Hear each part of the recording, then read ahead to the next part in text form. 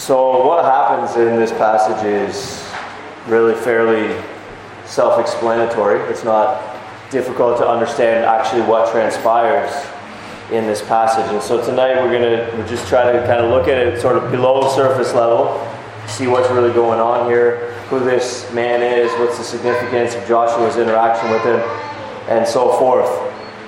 To begin with, in this section that we're looking at tonight, Joshua 5:13 to 15, we read that Joshua was by Jericho. So you remember that the Israelites have crossed over from east to west. The Lord caused the waters of the Jordan to stop and to pile up upstream so that the people of Israel could cross over. Then they were at Gilgal, where the whole nation was circumcised, and we dealt with that. And so now everybody's healed up and the conquest is going to resume. What we read here is that Joshua was by Jericho. And some people suppose that he was praying or maybe meditating on the things that the Lord had said to him. Be strong and courageous and so on and so forth. He is out here perhaps by himself, perhaps with some bodyguards or something like this. But Joshua is by Jericho. Some think, again, praying and meditating. Others think that perhaps he was surveying the city and its surrounding geography and considering strategy. For it's entirely possible, in fact, quite plausible, that before this meeting with the commander of the army of the Lord, that he had not yet been given a divine strategy for conquering Jericho. And so it's quite reasonable that he was thinking, okay, well, the next thing now is to take Jericho. How are we going to do it? What's the best way to approach the city and so forth? Either way, whether he's prayerfully preparing, seeking the Lord's help, whether he is meditating on what God has said to him and trying to prepare himself for the work, whether he is operating more as a strategist and doing some surveillance, whatever the case, whatever Joshua is doing, he is by Jericho, and he is found here at the beginning of this passage in the path of duty. He's doing what the human leader of God's people really ought to be doing at this juncture. He's not passively sitting in his tent. He is actively thinking, okay, what is the next step here in terms of this conquest of this promised land? And it is at this juncture that God visits him. Matthew Henry cites the oft-quoted proverb, God helps those who help themselves. He says, here is Joshua, in the path of duty, and the Lord comes and appears to him, and therefore we see an example of the truism that God helps those who help themselves. I mean, obviously that's not a Bible verse. Sort of, sometimes,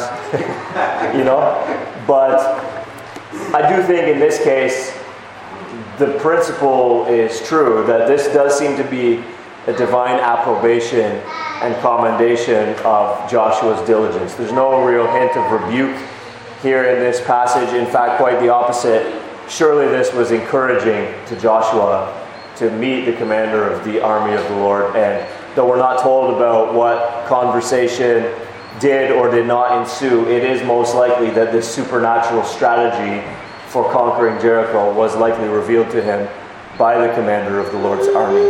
And so this does seem to be a divine approbation and commendation of Joshua's diligence. We see the fact that his sword was drawn, and again, commentators note that this indicates to us and to Joshua, would have indicated to Joshua the rightness and legitimacy of Joshua's sword being drawn and the sword of the people of Israel being drawn. Since this is the commander of the Lord's army and his sword is drawn, it stands to reason that everyone who lines up behind him are permitted now to draw their swords. You think about the old way of doing wars when guys would just sort of line up against each other in rows.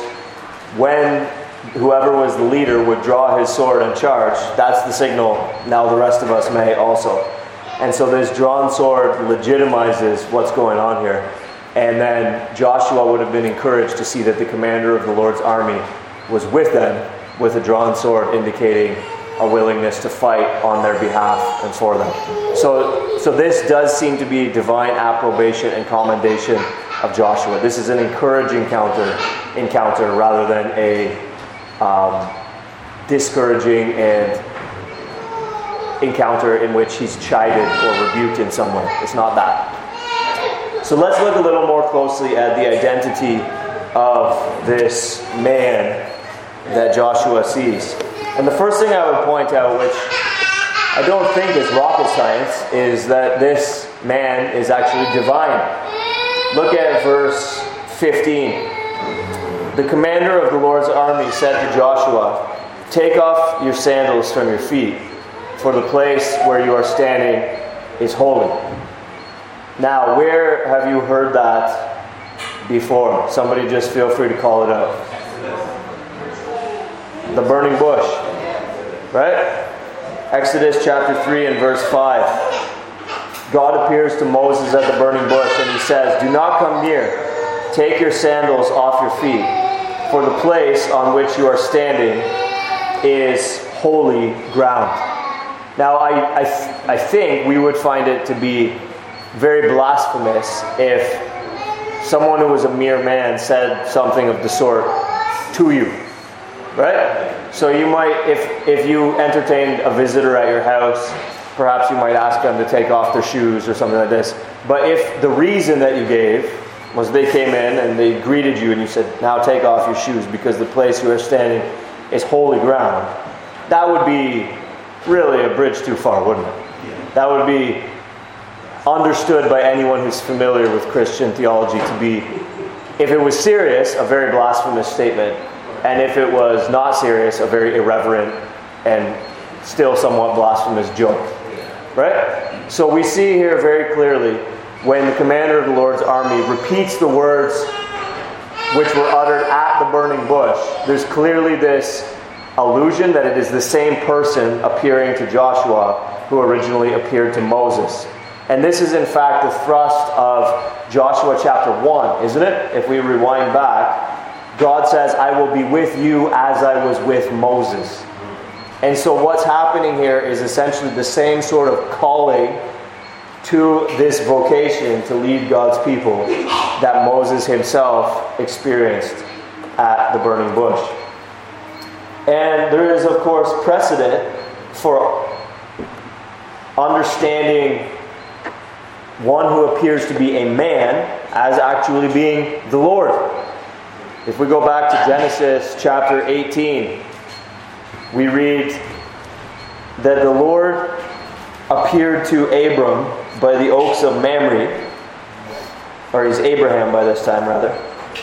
The Lord appeared to him by the oaks of Mamre as he sat at the door of his tent in the heat of the day. Now what are we going to see? A burning bush, unapproachable light. We've been told in chapter 18 and verse 1 that the Lord appears to Abraham by the oaks of Mamre. This sets up the expectation. As we go on reading, what will we expect to see? Well, in verse 2, surprisingly, this is how the appearance of the Lord to Abraham is described. Abraham lifted up his eyes and looked, and behold, 3 men were standing in front of him. As the narrative goes on, it becomes apparent to us that one of these men is the Lord. It's transliterated in our ESVs as L-O-R-D, capital L-O-R-D, which is the Hebrew name Yahweh. One of these men is Yahweh. Then in Genesis 22, verse 24. Oh, sorry, I have the wrong reference here. Genesis 32, I believe. Genesis 32 and verse 24. Yes, this is right. We read this as Jacob, it's the night before Jacob meets with Esau.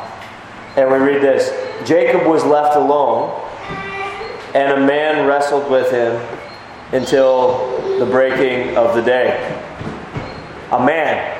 wrestled with him until the breaking of the day. The rest of this passage makes clear that, again, this is a divine visitation.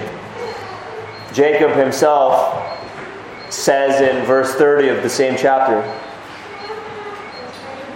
I have seen God face to face. So we're not without precedent for someone who appears to be a man actually being a divine figure. We see in this passage, Joshua chapter 5, that this man who is divine receives worship. Verse 14, Joshua fell on his face to the earth and worshipped and said to him, what does my Lord say to his servant? Now, in Revelation 19, John is so overwhelmed with the glory of everything that he's perceiving that he is about to bow down and worship an angel. And the angel says, no, don't do that. Worship God. Likewise, in Acts chapter 10, verses 25 and 26, we read that when Peter entered Cornelius' house, Cornelius met him and fell down at his feet and worshipped him. But Peter lifted him up, saying, stand up, I too am a man. The right response of someone who does not deserve worship, when worshipped, is to tell the person who's worshiping you, get up, worship God. Again, right? If someone were to bow before you and you just don't say anything, there's something wrong with that. There's something impious, irreverent, blasphemous about that. What is incumbent upon the person being worshipped, if he is not to be worshipped, whether it's an angel or simply another man, is to say, look, stand up. Don't worship me, worship God. Jesus, in Matthew chapter 28 and verse 9, receives worship without rebuking those who worship him. This is, of course, after his resurrection.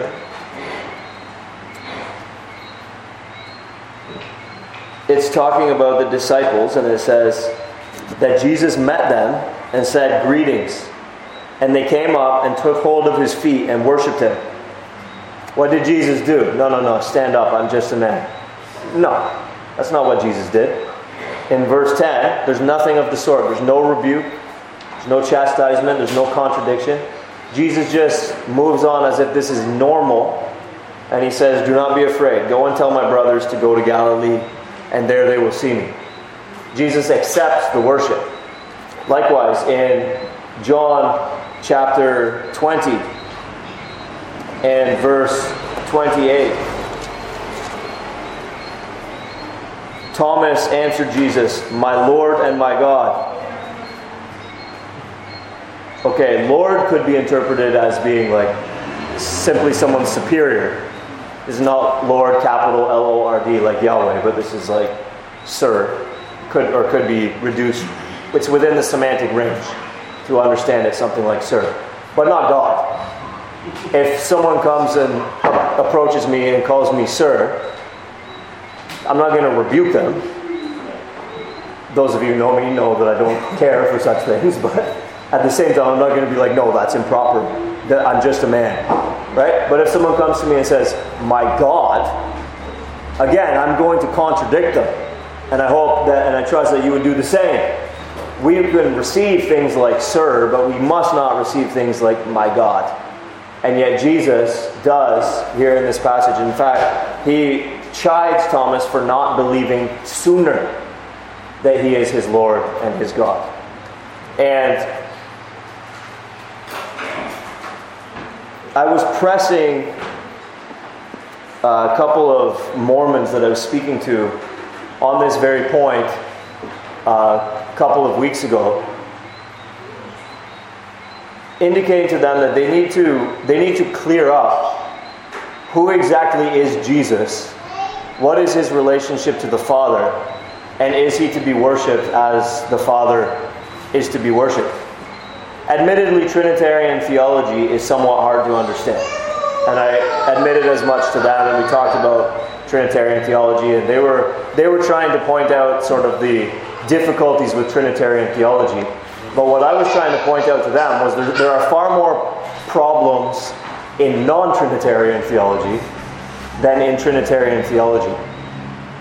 What we see in the instances where Jesus receives worship is that there is an implicit claim to be not subordinate to the Father, but equal to the Father and deserving of actually the very same worship as the Father. Now, what we see and how this is relevant to the man back in Joshua chapter 5 is that many theologians take this as a pre-incarnate appearance of the divine Son.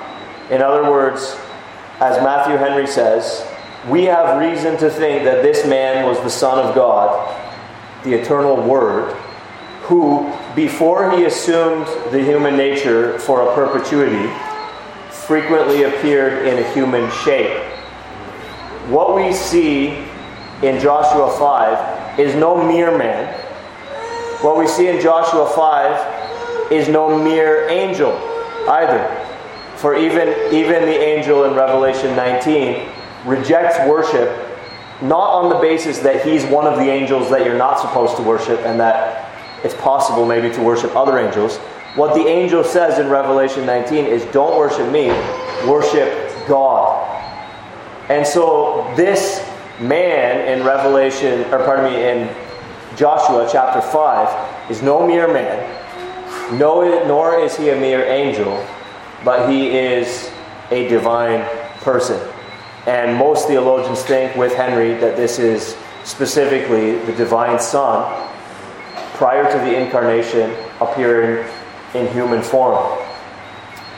In the incarnation, when we read in John chapter 1 that the Word became flesh and dwelt among us, something different is happening than the Son merely appearing, as in Matthew Henry's words, in human shape, which he did often throughout the Old Testament.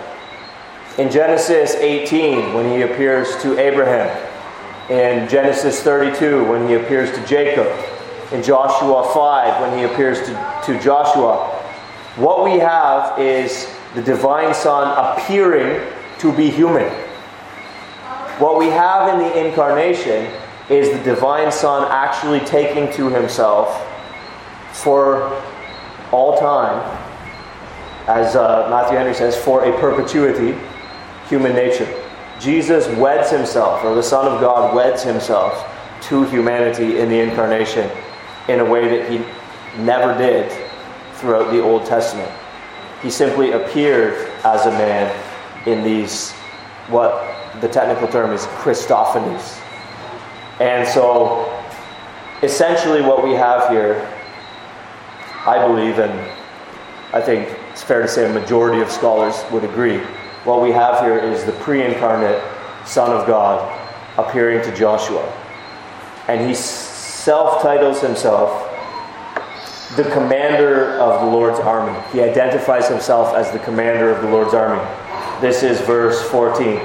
Now, whether this phrase is intended specifically to indicate an angelic army, or whether this phrase is simply intended to indicate that he is the commander of the army of Israel, which also belongs to the Lord, is not 100% certain. However, both are certainly true. To say that we're not sure exactly what is indicated or specified by this or that is, in a sense, a moot point, because both are true. Jesus is the commander of all of the angelic host, as well as he is in charge of the people of Israel, who are now about to conquer Canaan. Matthew Henry puts it well and refers back actually to the incident where Jacob was about to meet Esau the same night that he wrestled that man. Prior to that same night, angels had appeared to him, and in Genesis 32 and verse 1, he says, "This is God's camp." So he called the name of that place Mahanaim. Matthew Henry puts it well then, talking about this situation here in Joshua, when the commander of the Lord's army appears to Joshua.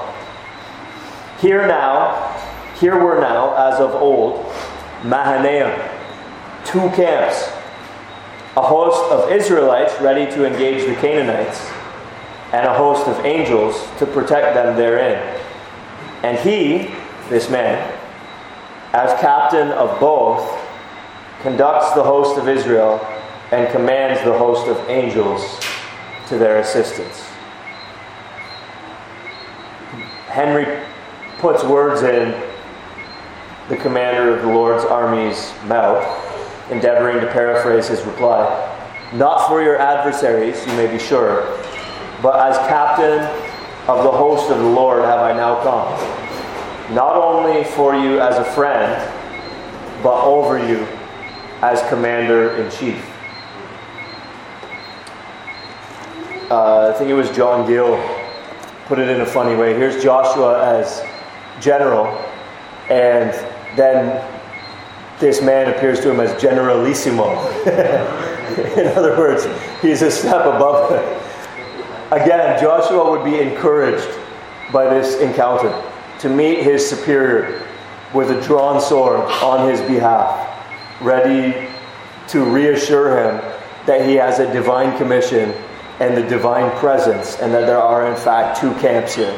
This certainly would have been an encouraging encounter for Joshua. And what is Joshua's response?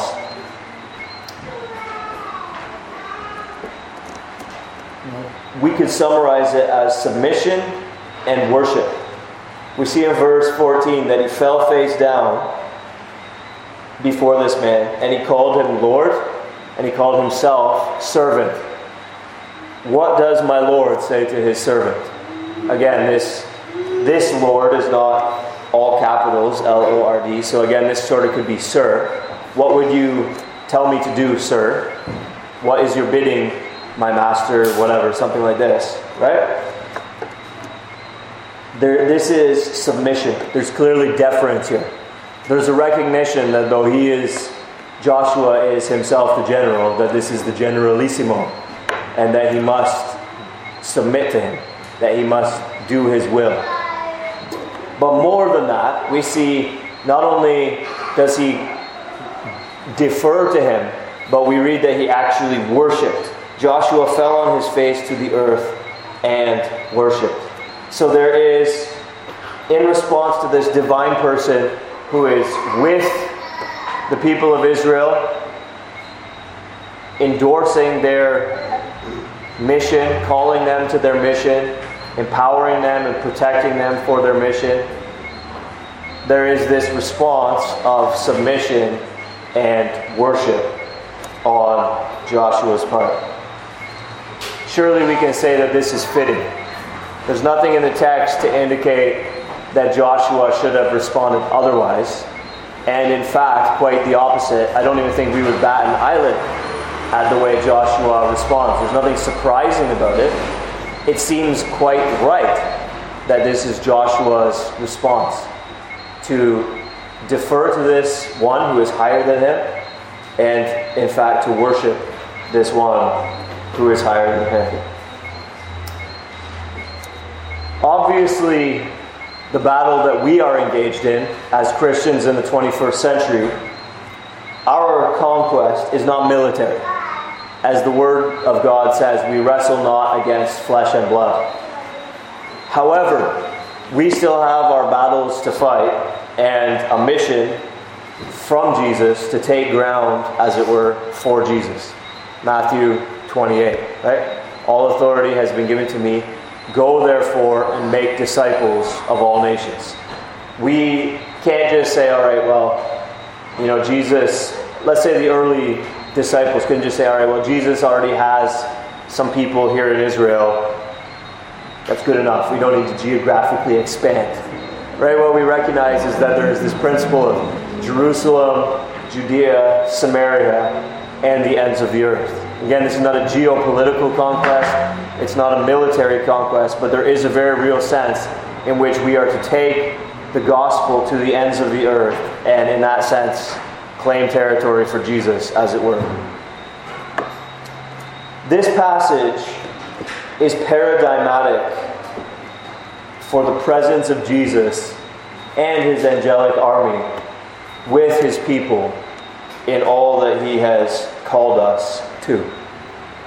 Just as there were at this time in Joshua 5 two camps, just as it wasn't really simply the people of Israel versus the people of Canaan, but there was Christ himself at the head, and there was also that angelic assistance to be with them, to help them in this endeavor. So there still are two camps. We live perpetually in Mahanaim, as it were. Hebrews chapter 1 and 14 says to us that angels are ministering spirits sent out to serve for the sake of those who are to inherit salvation. The concept of guardian angels is an embellished and unfounded application of this idea. I don't think, it's certainly not necessary, let me say, that each one of us has a particular angel assigned to us. There's nothing in Scripture that would indicate to us that this is the way we ought to conceive of it. But we ought not to conceive of it as if it is literally just us, and that everything we do, all the danger we encounter in the world, all the opposition, all the obstacles, that is just us. We ought to recognize that Christ is indeed with us, and that he is the commander of the Lord's army still, which at one level means us. All authority in heaven and on earth has been given to me. Go therefore, he's speaking to us, and make disciples of all nations. We have a mission to go and to conquer, as it were, for Christ at his bidding and under his banner. But there is also an angelic camp helping us. This doesn't receive much attention at all, I don't think, in circles that try to avoid the excesses of those in which this receives much attention. I think sometimes perhaps we reject a very thoroughly developed angelology, and we reject the paradigm in which everything is demonic opposition. Demons behind every bush and every misbehavior and every incident that ever happens, and angels helping us, and this and that, and sometimes it receives too much attention, but sometimes perhaps we swing the pendulum to the opposite end, and we forget that this is indeed Mahanaim, and that there are two camps. We ought to remember, as Elisha showed his servant, that there are more who are with us than there are those who are against us. Since this is the case, and Jesus and the angelic host are with us in what we have been called to do, let us then, as Joshua was, be encouraged. Let us behold, as it were, with the eyes of faith, Christ with his drawn sword, bidding us to go forward, not to retreat, not to shrink back, not to be afraid, but to go ahead, be strong and courageous, and do that which we have been called to do. And to recognize that as we go, Christ goes at our helm with a drawn sword, and that there is a camp of ministering spirits with us, that this is Mahanaim. We carry out our commission in the context of Mahanaim. And let us then respond the same way that Joshua responded, with deference and with worship. Let us likewise bow at the feet of Jesus and say, as Joshua did, what does my Lord say to his servant? What would you have me do today? What would you have us do this week? What should we be doing at CRBC? What should we be doing in our family? How are we to use our money? How are we to use our time? How are we to use our energy? What does my Lord say to his servant? And we ought to worship. there ought not to be simply a cold and calculated deference to Christ, but there ought to be a recognition that we are truly in the presence of greatness, of one who ought to be worshipped, that the place upon which we stand truly is holy ground. And there ought to be not just a deference, but a worshipful reverence toward God as we go about our lives. Often we think only on the natural plane. We see only the camp of the Israelites and the city of Jericho. But from time to time, the Lord shows us, reveals himself to us, as he did here to Joshua, pulls back a curtain, as it were, and gives us, with the eyes of faith, I'm not trying to say literally, but with the eyes of faith, gives us a glimpse of the commander of the Lord's army and of the spiritual reality that there are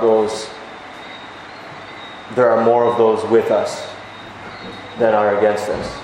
Let us behold these things as we are taught them in Scripture, imbibe them, incorporate them into our worldview and the way that we think about this life and what we've been called to do and the resources that are at our disposal and the obstacles that stand against us and the possibility of success and failure and so on and so forth. Let us incorporate these things and follow obediently and worshipfully as the head of the church leads us on in our conquest.